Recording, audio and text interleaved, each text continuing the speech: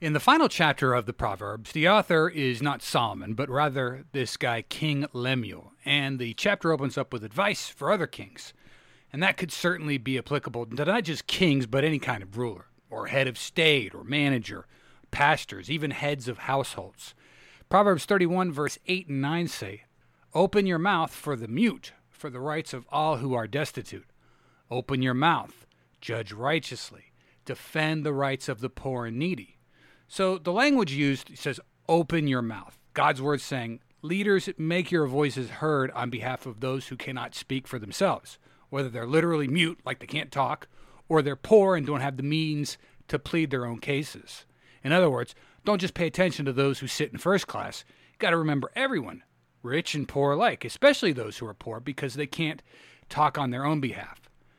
Jesus was a huge advocate for the poor and the needy. We remember back then there were no welfare programs to help people out. If you were poor, you were likely dirt poor, as in starving. There was not much in the way of modern medicine either, but Jesus focuses a lot of his ministry on helping these types of people, whether they were poor in health, like the blind man, or poor in stature, like the woman in the well.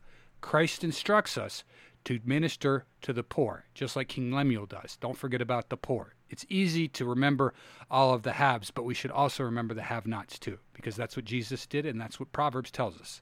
Thanks for listening. Have a great day. Take care, and God bless.